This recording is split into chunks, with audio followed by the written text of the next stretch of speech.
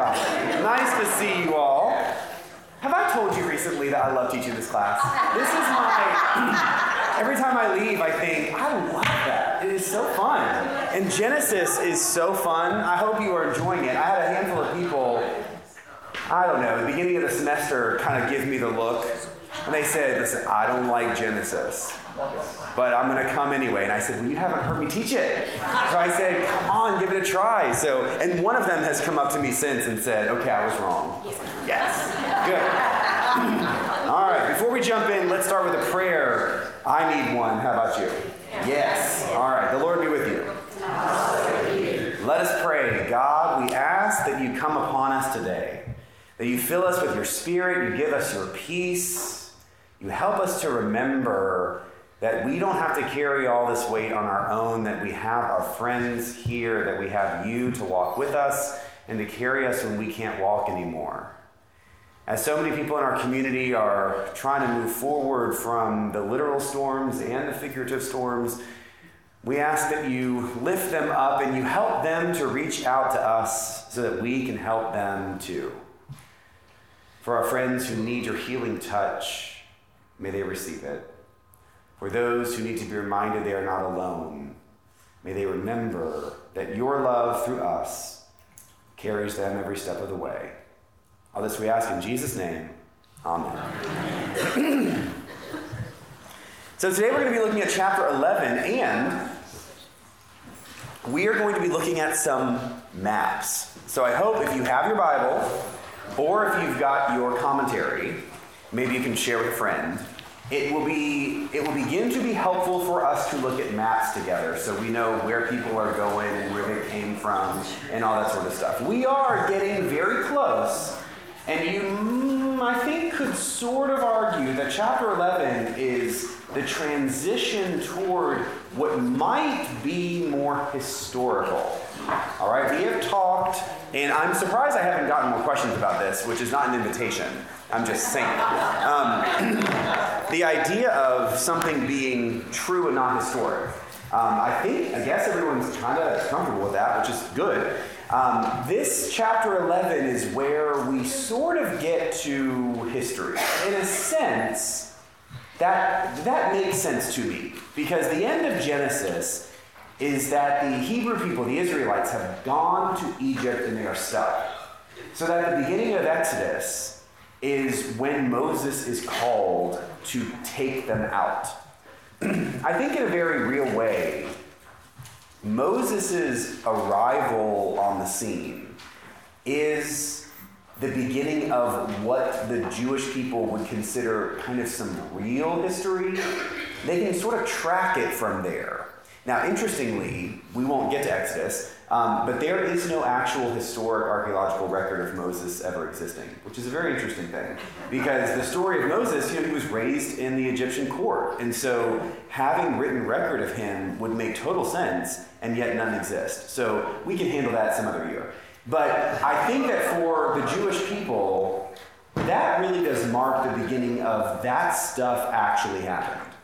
So if you go before Exodus, you get Abraham, Isaac, Jacob, Joseph, right? I mean, you get those generations.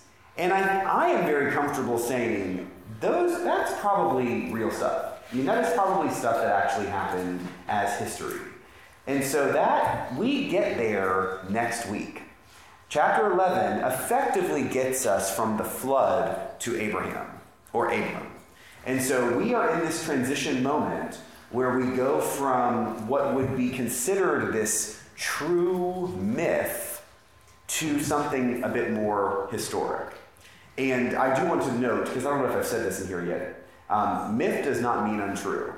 I think for some of us, we have kind of conflated those ideas together. That's not how I use that word. I just use kind of true stories. They're the parables. They're the things that were never meant to be technically, scientifically, historically accurate, but to communicate or transfer a true idea to stuff that maybe actually happened. And that's really where we are in chapter 11. What's interesting is I've got a few questions from last week, and one of them kind of gets at this idea. Someone emailed me and said, did Noah as well as others in Genesis really live to be hundreds of years old? And were their ages based on a different calendar? That's clever, because it wouldn't be an inappropriate idea to think that maybe years as we consider them is just not what they meant by years. They were really saying something else. So in the Hebrew itself, there's no indication of that. They really do seem to be using the same terminology that they would be using now. So there's no reason we would think they were understanding the span of a year to be a different amount of time. Clever idea, but there's no evidence of that. Instead, I think that the number of years someone lives actually indicates the improbable nature of the story as accurate history, and is part of what leads me to say very comfortably, that's not the point.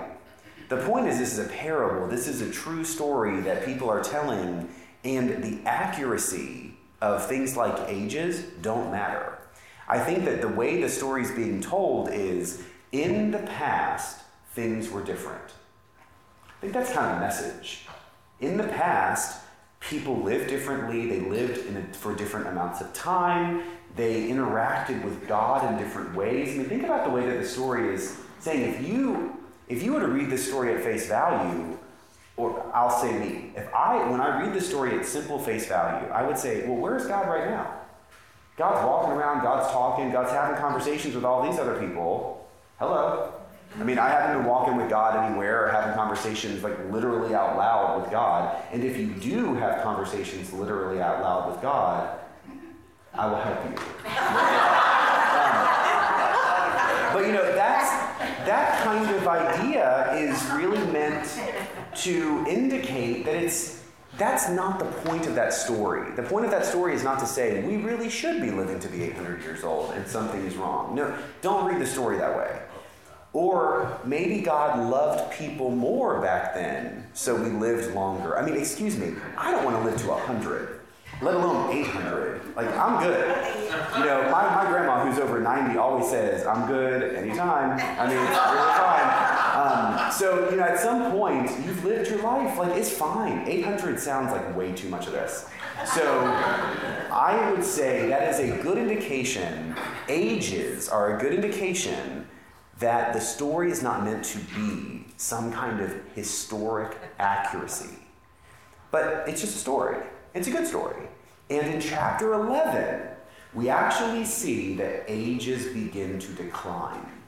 So as we go through the genealogy in chapter 11, I won't do every single one, but we will note that people go from living 600, 700, 800 years to living about 100 to maybe 200 years. Still not possible, right, for us. But living 119 years, that is conceivably an accurate number. And probably not back then.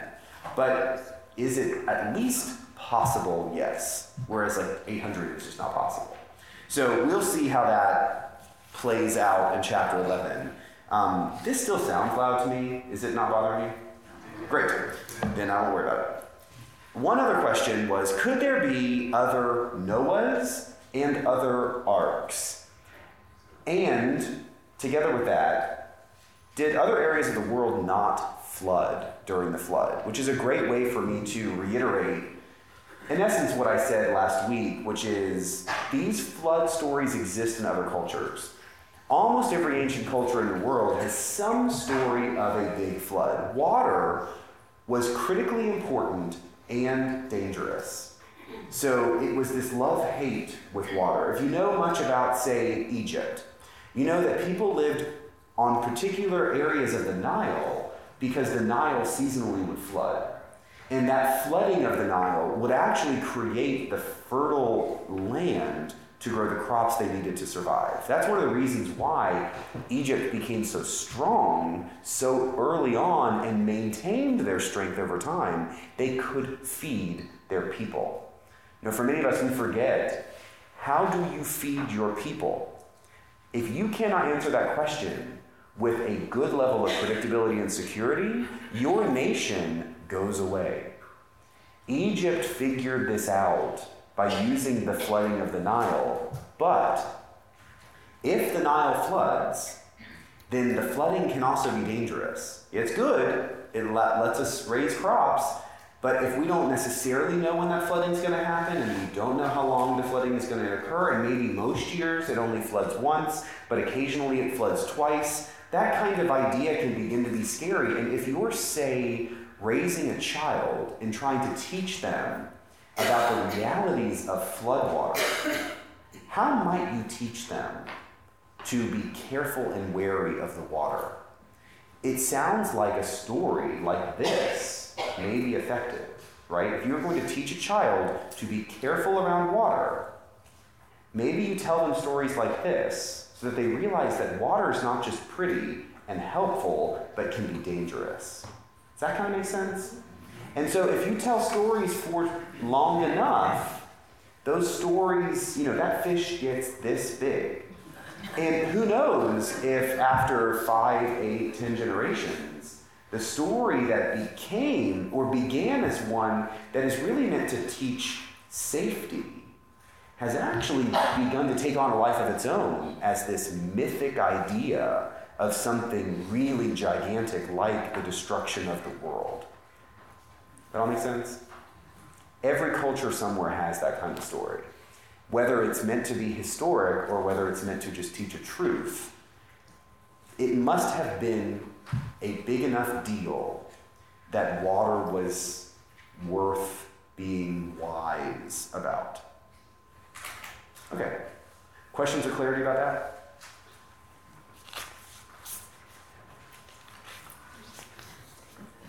All right, chapter 11. Let's do it.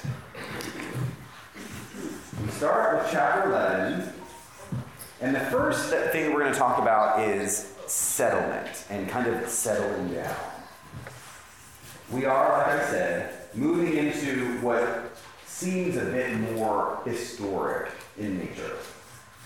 Then we get to what is kind of the crux of this whole chapter, the Tower of Babel.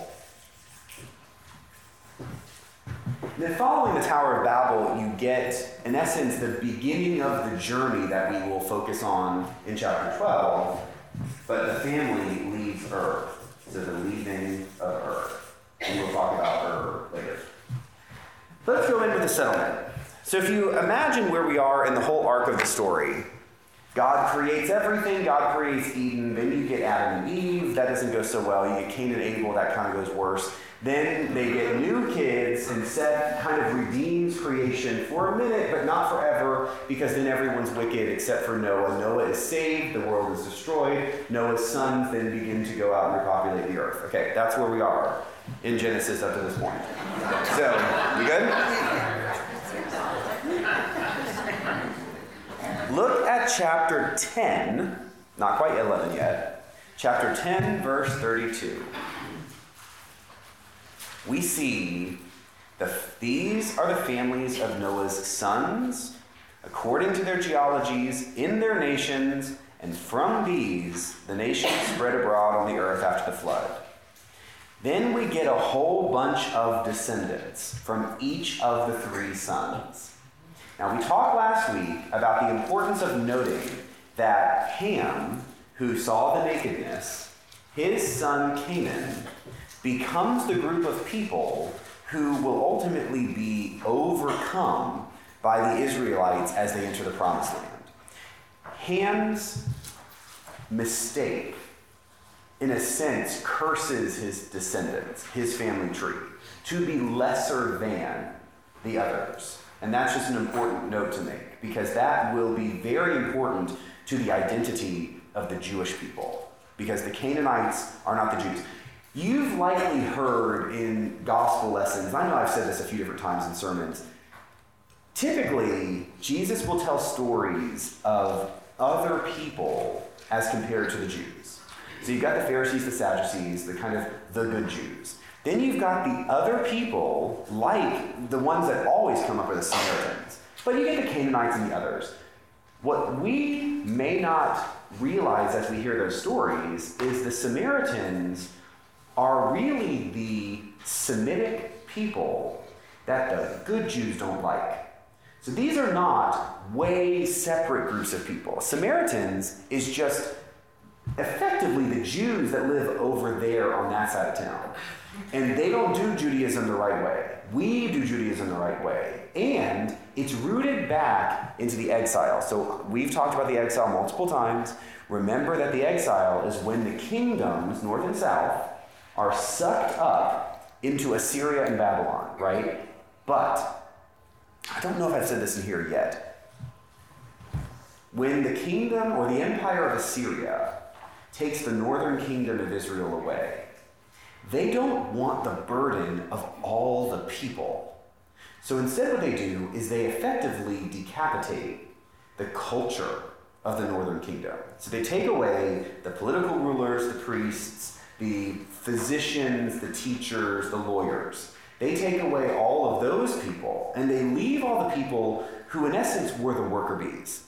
Same thing happens when Babylon takes over Assyria and Babylon goes down into the southern kingdom. They don't take everybody.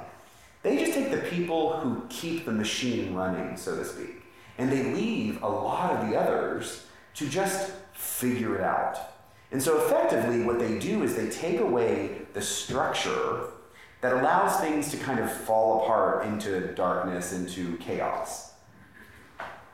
70-ish years later, when those Jewish people return, you've got all of the, I'll say this without any sort of arrogance, but when you take the elites away from the culture and you concentrate them up in Babylon, they have a lot of time to ask heady questions and try to figure out heady answers, while all of the people working hard are just trying to stay alive.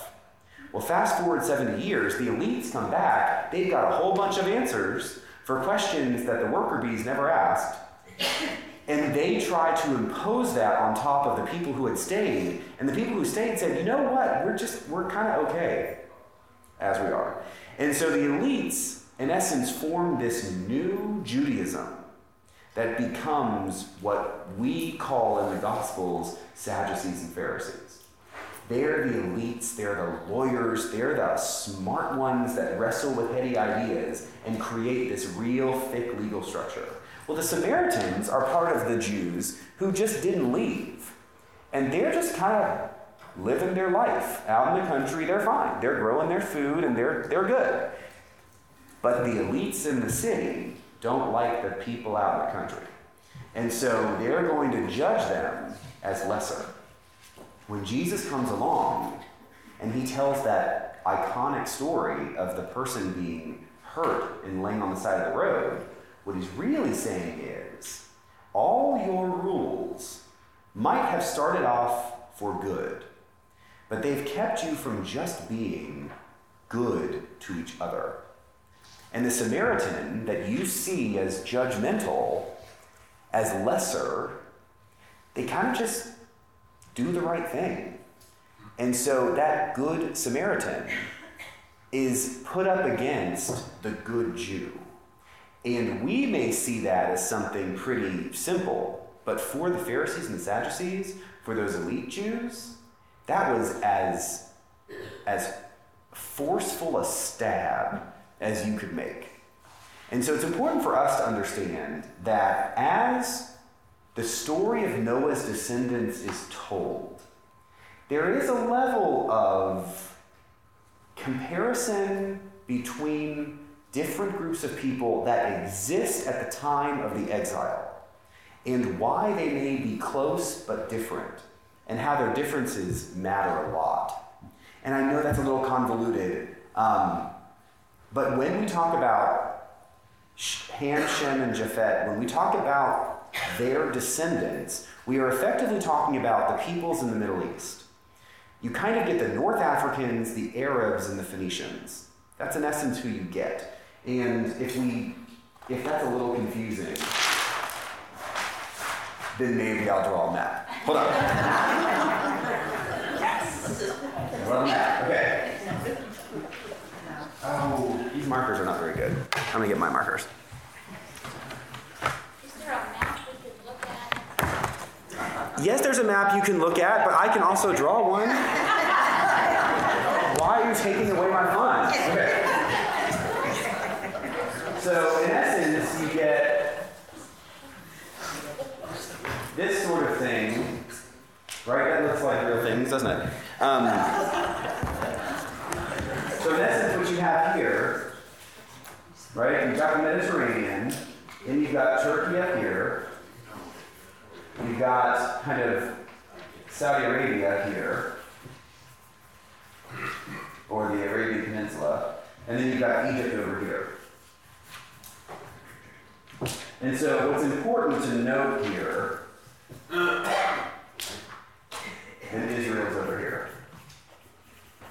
And of course, Greece up here. What you may or may not know is kind of in a civilization sense, you've got North Africans, very different from Central Africans. And then you've got Arab people who would be in today Iraq, Saudi Arabia, Jordan. And then you've got Phoenicians who are not Arabs. That would be your Lebanese, Turkish, Greek, right? And then maybe over into Italy. You've got three different cultures here. Of course, then you've got Persians over here to the east. Effectively, what we are seeing in chapter 11 is the root of each of these major civilizations. The way that they are telling the story of Noah and his sons is that the North Africans come from one, the Arabs come from one, those Phoenician Mediterranean people come from another. Does that make sense?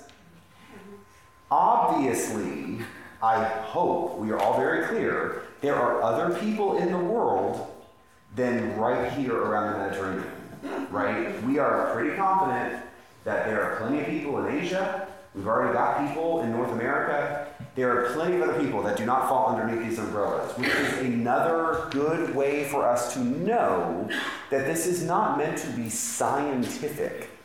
This is meant to tell a story that matters to the Jewish people. And these are the cultures that matter to the Jews. All right, something's going on in China and Japan and all that stuff. Great. Doesn't matter.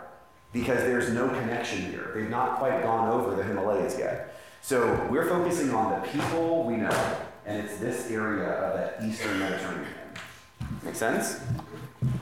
So effectively what we have, and this is one of those, sorry, we just have to save time moments. Ham's people are down here in sort of that northeast Africa. Shem's people go into this Arab area of the world, and Japheth's people come up here. So these three sons of Noah effectively populate what would be the known world for the Jewish people at that point in time. We just don't have a lot more time for every specific here, but if there's a question to help clarify this before we get into Tower of Babel, I would like to clarify a little.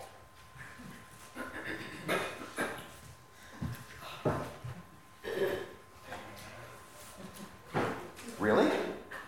Great, okay. Time saved, that was great.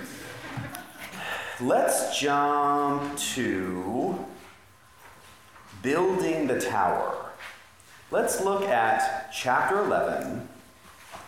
We'll just start right at the beginning of chapter 11. Once we've gotten to all of these descendants, chapter 11 really kicks off. Now the whole earth had one language and the same words. And as they migrated from the east, they came upon a plain in the land of Shinar and settled there. And they said to one another, "Come, let us make bricks and burn them thoroughly." And they had brick for stone and bitumen for mortar. Then they said, "Come, let us build ourselves a city and a tower with its top in the heavens.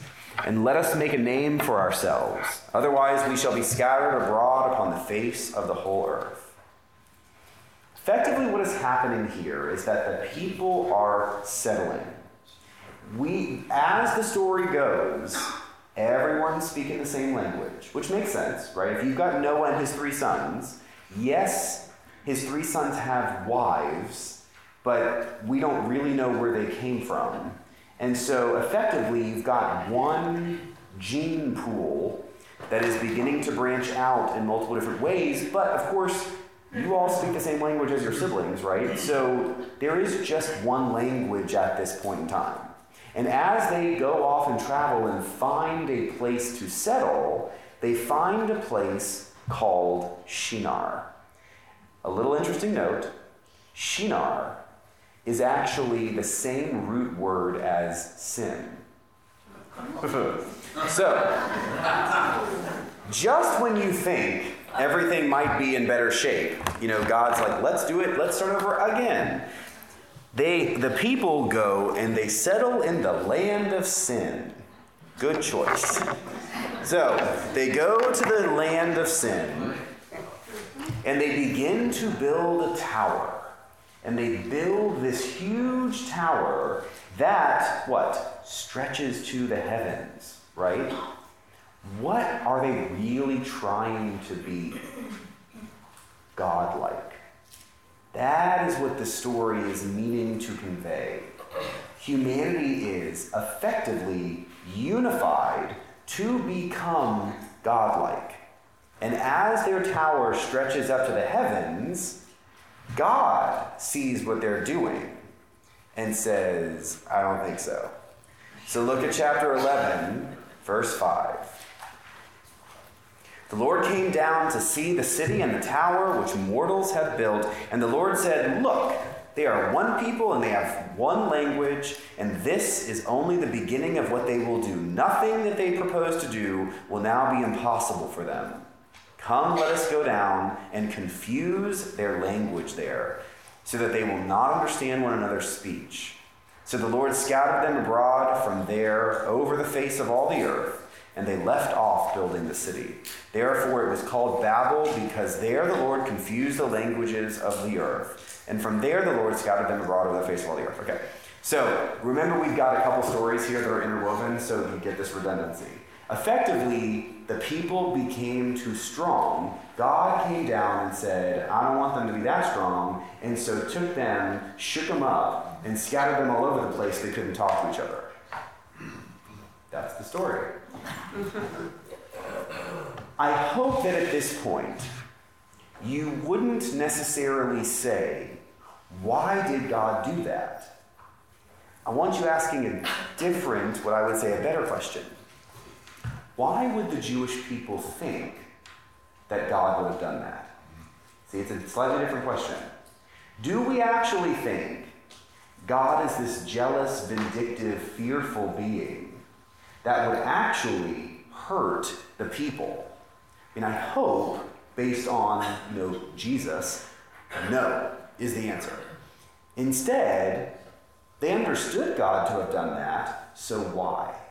Well, put yourself in the place of the exiled Jews. First off, we're going to wait for that.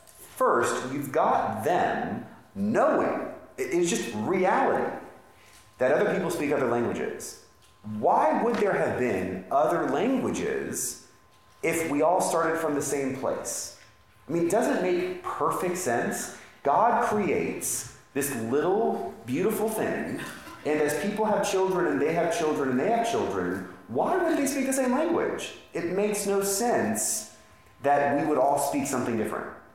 And we know, and they knew too, when you cannot speak the same language, you cannot communicate effectively. I mean, holy good grief. I mean, even people who speak English to each other can't communicate very effectively. And so if you can't even speak the same language, it is really hard. It is really hard to communicate effectively, which means disagreements can arise, and with very good reason. So their reality is such that they can't communicate with the people who've taken them hostage.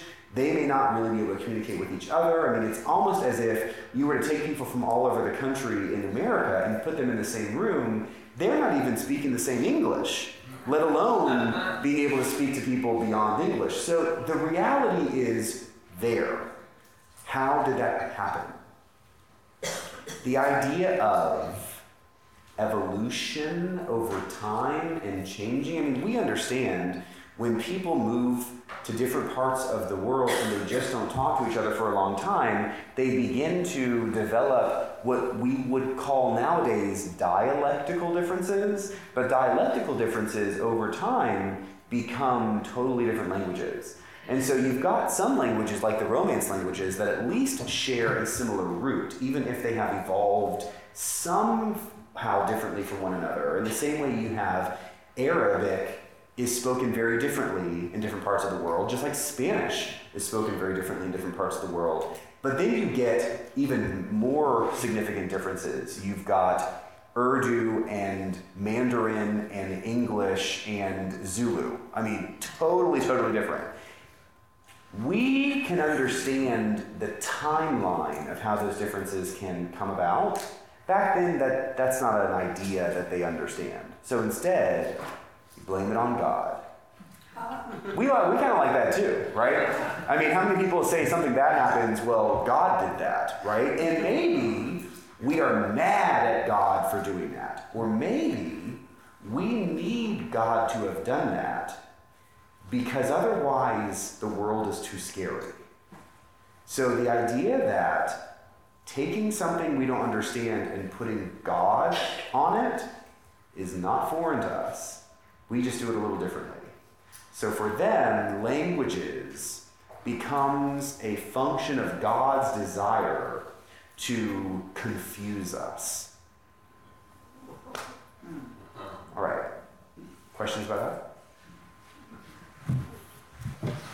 Why would God want to confuse us? Man, that's not the right question. So, why would God want to confuse us? Ask a better question. What isn't God who wants to confuse us? Is us not understanding God. Bingo, great. Okay. So, first question was, why would God want to confuse us? Second question was, how are we misunderstanding God to think that God would want to confuse us? Bingo, that's a great question. So,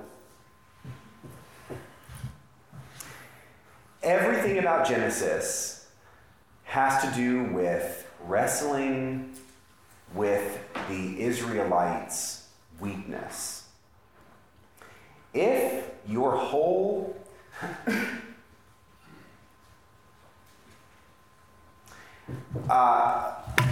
Israelites are God's chosen people.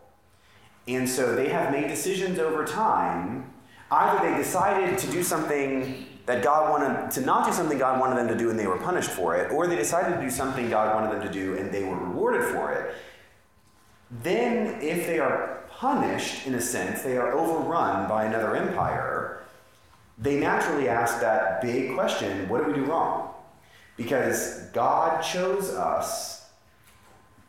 God would not abandon us without reason.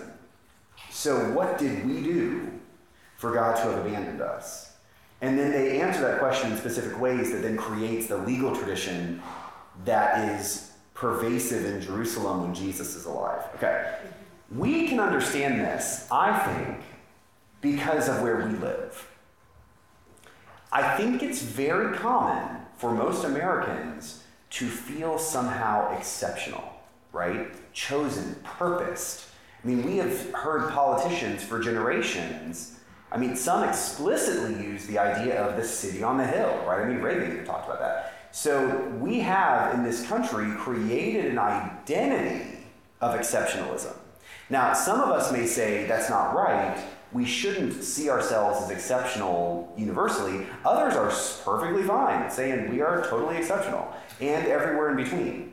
Regardless of where we fall on that spectrum, that we somehow understand that we are exceptional, I think is pretty universal for most Americans.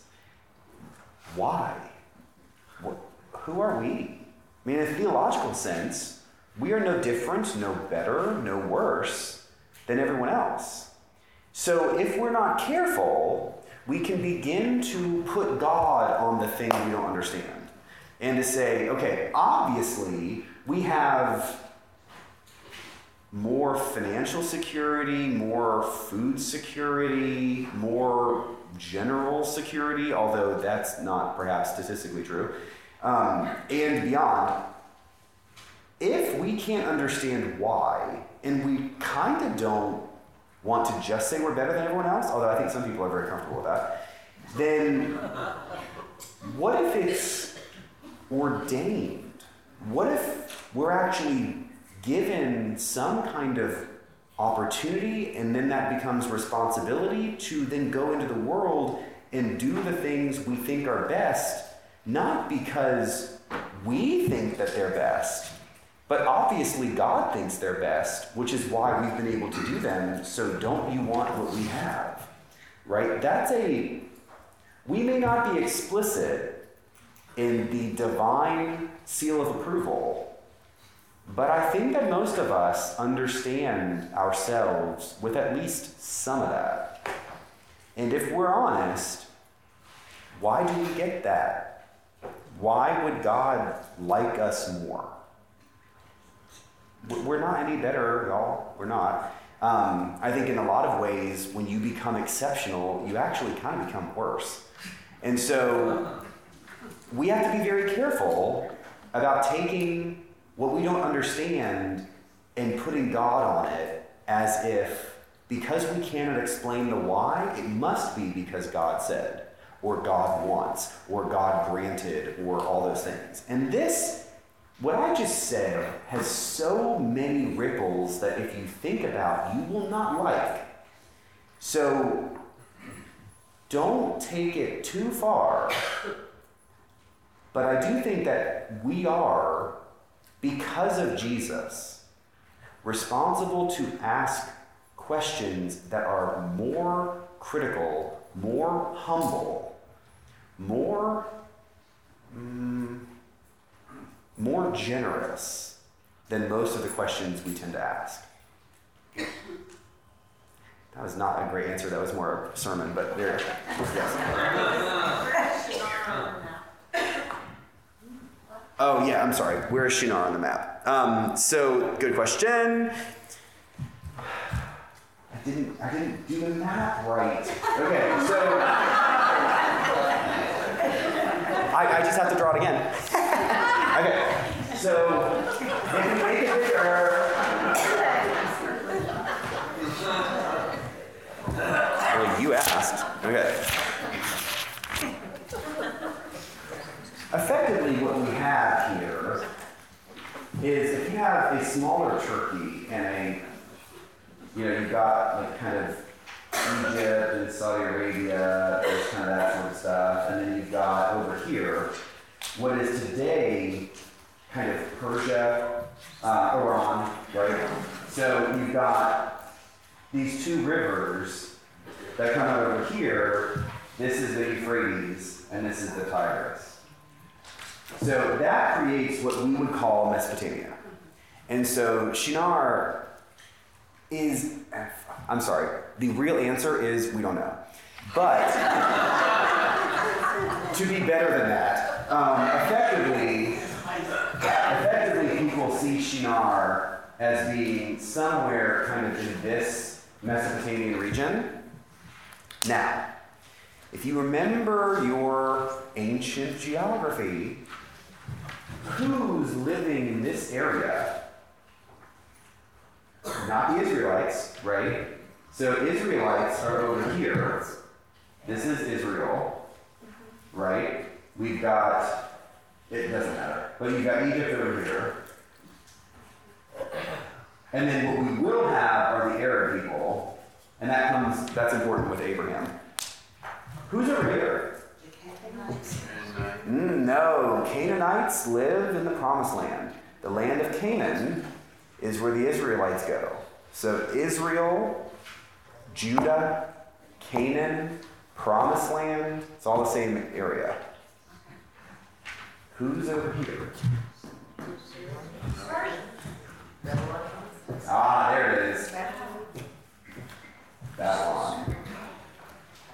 Where are the people when they are writing this story? Babylon. So what would sound really good? If the Babylonians live in the land of sin. Doesn't that sound pretty good? Yeah, that really reinforces the bad, right? If we are the good and they are the bad, wouldn't it be great if they lived in the literal land of sin? I mean, that is so helpful in a narrative sense, right? So, as they start to tell this story, their captors live in the land of sin. And they were the reason why all of this messy human stuff happened in the first place, right? Because where's the Tower of Babel? In Babylon, right? Same root words. That idea is not an accident. Now, when we get on in this chapter, we will see that the story of Abraham is that the people, Abraham and his family, is actually a little farther south. Is kind of down here. But you'll see that the whole point of the story is that Abraham's family leaves Babylon. And they land in the land of Canaan. Just like who will? The Jews in exile. So it is not an accident that the arc of this story is that bad people live in the sin place. And the good people living in that sin place will ultimately leave and go to the good place. Just like the people who have been taken to the bad place, the sin place, will at some point be freed and return to the good place. It's really not that complicated. Good question. All right, so let's make sure we get to the leaving of Ur. So look at chapter 11, verse 10. Nope, we're going to skip to verse 29. What I was going to show you in verse 10 is it says that when Shem was 100 years old, he became the father of Arpachshad, and then yada yada. Shem lived to be 500 years old. Then we jump all the way to verses 24 and 5, and the descendant of Shem is Nahor. Nahor lived to be much younger. So Nahor, after the birth of Terah, lived to be 119 years old. Now, Terah actually lived to be 205 years old. He was 119 when Nahor was born. Sarah, Nahor, Shem, and then we have dotted lines to Nahor, to Terah, to Abram. All right, now I will be clear with you. Up here with Shem, they're living 500-600 years. By the time you get down here to Nahor, they're living 200 years. That might seem like still far-fetched, but that's a meaningful decline, right? If you've gone from 800 to 500 to 200, your lifespan is a lot shorter. So by the time we get to what we might consider the beginning of actual history with Abraham, they're living about the right amount of time. That, again, is not an accident. They're shifting out of what would be that mythic parable kind of storytelling into stuff that is a bit more on the ground historic. All right, so let's look at verse 29. Abraham and Nahor took wives.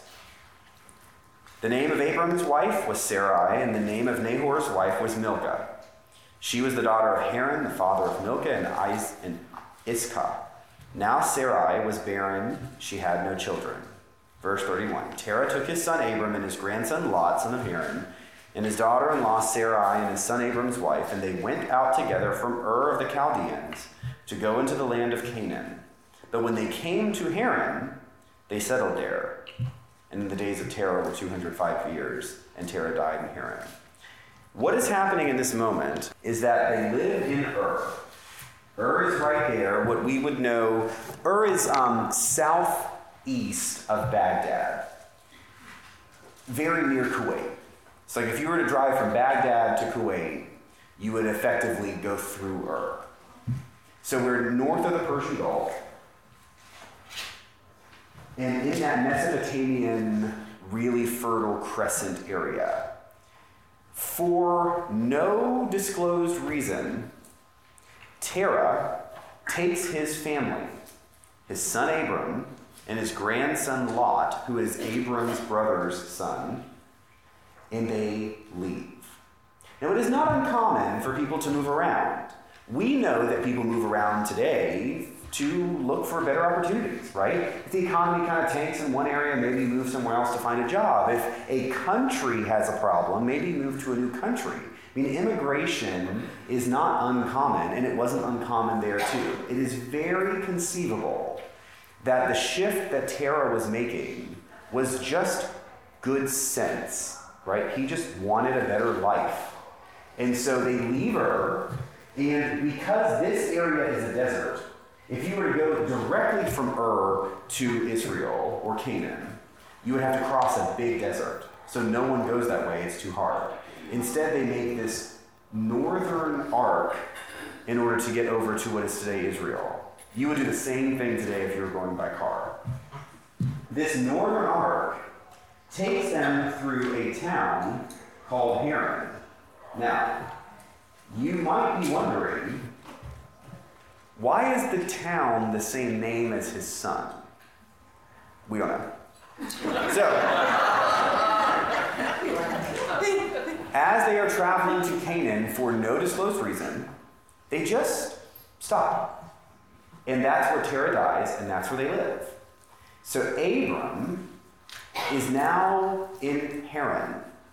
And Haran is, today, would be extreme northern Iraq, close to Turkey. And they just stop. And at the end of chapter 11, Abram and his family are now there with Lot and his family, and God will call to Abram to make another move. And what's interesting is it does say that Terah intended to go to Canaan, but doesn't say why. So there is something about Canaan that is already foreshadowing God's purposes in this story. But God did not tell Terah to leave. God will tell Abram to leave. And so Terah has kind of gotten him to where he should be in order for God to get him the rest of the way. We have 5 minutes. Any questions about this story? Or something to say a bit more about?